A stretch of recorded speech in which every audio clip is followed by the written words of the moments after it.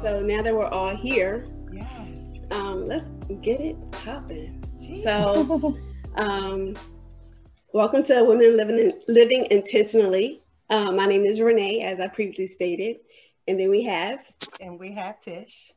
And with us tonight, we have Courtney Boyd and Melissa Jones Clark. We will be talking about self-care in our relaxed state, just loving everybody's look right now. It's like, okay, you got somebody in the corner meditating. We got the blue going on, maybe. We got Tish all dolled up. So we're going to have a good chat tonight. So again, let's get to it. I am Melissa Jones Clark, or MJC. To keep it real, I am a wife of 23 years and a mom to a graduate of Agnes Scott College with her Bachelor's of Science in Neuroscience, and a soon-to-be senior in high school young man who is in the top 2% of his class. Nice. My husband is a teacher. He is also a man of community service and a man of Omega Psi Phi Fraternity Incorporated. Okay.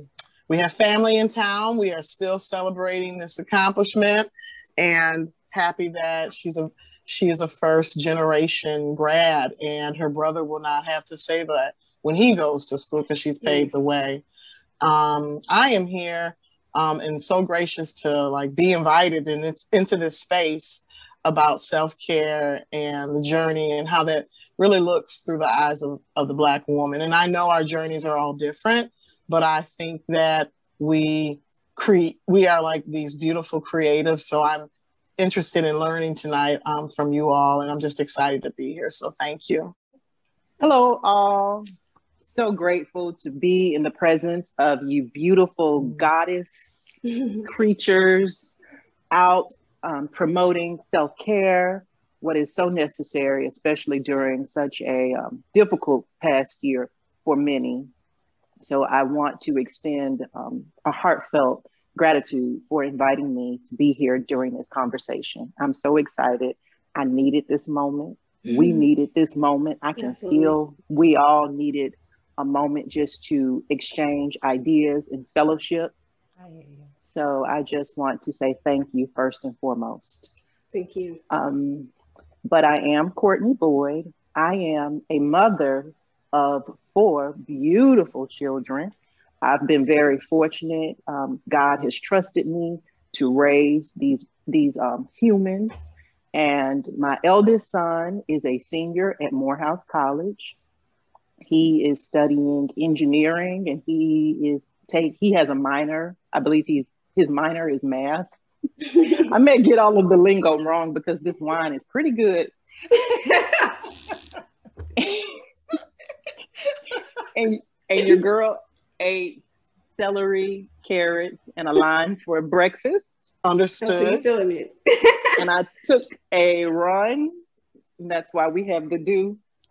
It is what it is. And then I am here to be with you beautiful women. And we're going to make it do what it do. But Yes, Reginald, right. my eldest child, Reginald is a senior at Morehouse College. My second son, his name is Gray, like the color, Grey. Gray is a student at the University of Miami, and he is learning all about finance. So he'll be able to help mommy make and save a lot of money. And then I started all over. I have 2 sets of children. My eldest are in college. Then I have 2 small children, a 5-year-old and a 3-year-old. My 5-year-old is Nolan. My 3-year-old is Olive, like the color again. Okay. And I was a school teacher for 17 years. My certification is in gifted ed, but I've worked with children of all the rainbow. I've worked with children that are special needs, autistic children. I've worked with every demographic you can imagine. I've worked in all of the counties, pretty much in the city of Atlanta, the metropolitan area. I have. I've traveled a lot and I've learned a lot. So, but since COVID, I decided to stay home with my children. And I've been very blessed and very fortunate to stay home with my little ones and practice self-care. And I'm so happy that I had a routine of self-care prior to the pandemic, because once the tragedy hit, it was too late to really scramble and try to figure things out. So I'm very grateful that I already had a self-care routine in place that I've been practicing for many, many years. And so tonight we will have a good conversation about self-care. Nay and Tish, Courtney is super, super, super, super humble. She is an amazing educator. I know this through two lenses. She taught our 21-year-old when she was 9 years old in fourth grade. Courtney taught her about self-agency, self-worth, and self-love in her little mind, in her little bitty mind, but you could not tell her that she was not the princess in that classroom. I also know that Courtney is extremely brilliant when it comes to reaching any and every child, regardless of zip code, because I was her principal. I'm a former principal, K-8 school leader, really pre-K through 8. I was a principal for over 20 years, and I've opened 2 schools, charter schools, but my principalships range from Chicago, Illinois to Walton County, Georgia, to Southwest Atlanta, to Lafayette, Louisiana. So I am blessed through that lens to know Courtney's work, and she is all of that. So she's also a teacher of self-care. I mean, to start that practice with my 9-year-old, I mean, that's awesome. Amazing. So thank you. Yeah. Thanks, sis. Oh. That's good. That's really good. It sounds like, Courtney, this is not happenstance for you. This is something that you are very intentional about. So I appreciate you, Melissa, sharing that, because Courtney, listen, the cat is out the bag. It's absolutely out the bag. And I just want to just talk about, so you say you already prepared, before COVID, you had already gotten to the routine. Could you go through your routine just to tell us like what you were doing previously and what you've been doing since COVID, if anything has changed or, Ooh. Okay, where should I start? Okay, the way that I describe it is that, first of all, I take ownership in my self-care. I take complete ownership. By that, I mean, I don't compromise and I do not ask others for permission, if that makes sense. So we are all surrounded by a support system. That may be your husband, it may be your sister, your parents, whomever, but we all have a community and a network of support. And for me, I don't wait for anyone to give me permission to practice self-care. Right. So my routine is based on my self-awareness. I feel like I'm in tune with who I am and what I need. And so I'll say, before I tell you the routine, I'll say that your routine should be specific and it should be individualized, because you have to know yourself and know what you need and know what buttons to push to make you do what you do best. Right. And so for me, self-care, I know that self-care means that I know what I need. I need consistency. I need structure. I thrive best when I have peace and I have quality influence. So for me, I start the day, of course, with prayer. Before I check my email, before I start a conversation, even with my small children, I start the day with a conversation between myself and God, giving thanks. So that's very, very important to me, is prayer, my prayer life. Secondly, I start with yoga. After that, some stretching is very important. And it's not just to look sexy. Some folks, I see that new trend, and because I'm more mature now, so years have passed, we all growing up. But I've noticed that on social media, the trend is to get sexy, do yoga so you can stretch and do all the flips. But for me, yoga is more so about the breathing. It's more so about centering yourself and becoming quiet so that you can hear what's happening and you can become present and in the moment. So I practice yoga. And then, of course, my diet is very important. So that's something that I've always paid attention to. I eat with, I'm intentional about what I eat and what I allow to come into my body. And like I said, all of these things I've been doing it prior to the pandemic. So my diet is important. And then also I do some cardio throughout the day. And then, and then I meditate throughout the day. So these are things that I've always incorporated and just sprinkled throughout the day. Self-care for me is not just a one-time event. It's something that you just do throughout the day. You sprinkle a little bit here and there, and I don't get overwhelmed and feel like, okay, at this specific time on this specific day is when I practice self-care. Self-care is a lifestyle. It's the way that I live my life. That's very interesting that you say that, because a lot of people think that, when you say self-care is one moment, or it might be on a Saturday or on a Friday, when you're available, and not going through each and every day being like, okay, self-care is not just about this one particular day, but I need to take care of myself throughout the week, because if you don't take care of yourself throughout the week, how are you going to make it to the weekend? Right. So that was very insightful on that perspective of how you view self-care. What about you, Melissa? How do you view self-care? So Courtney knows I'm old school, which is why we remain to be sisters. And I think my journey with self-care began with my grandmothers.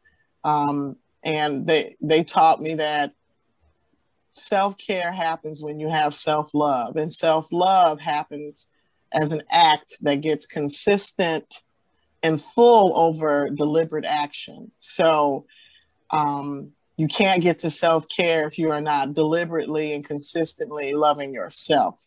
And in order to do that, you have to sit with yourself and understand whose you are and who you are. And open up your heart. And if you have to open up your heart chakra through downward dog or the bridge pose or camel pose, do that. And they just taught me the more you pour into yourself, the easier it is to move in love. And so that journey as a little girl, I would say, would be inconsistent as I became a woman and in college. And, whenever I had time, I would think about it. And especially when I got married and had children, it definitely went on the back burner. And so I found myself resentful, like they were living their lives and happy and checking their lists and dishes done, meals cooked, laundry done. And I'm like, but where is my energy? Depleted. So I remember sharing these feelings with my doctor, and he said, until you begin to prioritize yourself, and it's okay to do so, give yourself permission, it won't happen. And so I remember making a decision several years ago, like, forget the one and done massages, forget the one and done mani-pedis. Girl, this is like Courtney said, it's a lifestyle. It's the way you move. It's the way you live, and love your strengths and appreciate your opportunities for improvement. And we're in a constant state of becoming and unbecoming, and there's power in that. So I definitely agree that self-care is a lifestyle. I do start the morning with meditation and prayer before my feet hit the floor. I have some room temperature water with some lemon in it by my bedside to get our organs moving. And I agree with, it's like confetti sprinkled throughout the day, but you have got to calendarize it as a priority. Whether it's playing your favorite music while you make up your bed, or walking in place and loosening your joints as you brush your teeth, whatever you need to do, you do that. And it's definitely on an individual basis. What may work for someone else may not work for you. You just have to start with sitting with yourself and really getting comfortable with you and figuring out what does self-care look like to me, and how am I going to sustain that over time. So that's just a little bit of me. Tish, you got anything to add over there? Girl, you know I do. I see you writing. I see you writing. Look, I'm so intrigued. I'm sitting here listening to both Courtney and Melissa, and I'm thinking what I got from the both of you, although it was different, it was somewhat similar. Mm-hmm. For one, Courtney, you mentioned you take ownership. Mm-hmm. And Courtney and Melissa mentioned that what may work for someone else may not work for you. So what I appreciate in hearing from the both of you is you took time out for self-discovery, mm-hmm. to understand what self-care looked like for you. And I think I appreciate from you, Melissa, you said, hey, there were some things that I noticed in my own life. Hey, my kids, my husband, my family, everybody was satisfied. And then when it came to yourself, you mm-hmm. were depleted. And so it was enough concern for you to not just stay where you are and feeling that depletion, but it was so much so that it was important for you to go and say, hey, doctor, I'm feeling this way. And so then he gave you permission to be okay with you and finding what works for your self-care. And so I greatly appreciate the conversation. Listen, I feel like I don't know. I just feel like this needs to be a conversation beyond this time that we have right now. And hopefully by hearing from the both of you, how intentional you are. Mm-hmm. And I think people need to understand, hey, you are responsible for you. Mm-hmm. And it's not just, self-care is just not on the exterior. Mm-hmm. It's also what's inside. And I think what we do inside, Courtney, you were very specific. You say, hey, it goes from what I do in the morning with the start of prayer for you and Melissa, with the start of prayer. I move throughout my day and these things are consistent in my life. It is not a fad. It is not a fashion. This is something that I take very seriously because I appreciate me. And I think when we learn to appreciate ourselves, then other people will learn to appreciate us. But we do have to start with ourselves. So I appreciate the self-love that you all are generating right now because I am so feeling it. I'm like all in. Yeah, I'm still here reevaluating my life for real. I'm like, oh, okay, maybe I need to up my self-care game or something because, like you don't think about, I speak for myself, like didn't think about, everybody says self-care, self-love, blah, blah, blah. Like you hear it, but to actually practice is a whole different ballgame. So, going back to Melissa, you said, cooking and cleaning and being mom, being wife, blah, blah, blah, blah. And I'm like, yeah, I can relate to that. Yeah. So it's very insightful hearing this stuff because, you don't realize that you get stuck in a rut sometimes. You get in the habit of just doing and now you're robotic. Everything is just like routine. Wake up, do this, go to bed. Then you're right back up at it the next day and you forgot to take care of yourself in between time, So that's very insightful that, in my head, I'm thinking, oh yeah, I'm about to go get my hair done the weekend. I'm about to, get my nails done, to get a massage. And like, okay, but maybe self-care isn't about spending the money. It's bigger than that. Mm-hmm. And I think that's where people lose it. I think people attribute self-care to spending dollars. And so when you think like that, I think that's probably why people don't practice it as much because they associate that with a dollar. Yep. So, I don't know, what's you all's take on that? Thank you for listening to another episode of Women Living Intentionally. We are not done with this conversation just yet. Please join us next week as we continue to discuss self-care. You can also be notified of our episodes by subscribing to our podcast, which is Women Lit, LIT, and our YouTube page, which is Women of 4D. Until we meet again, remember, the possibilities are endless.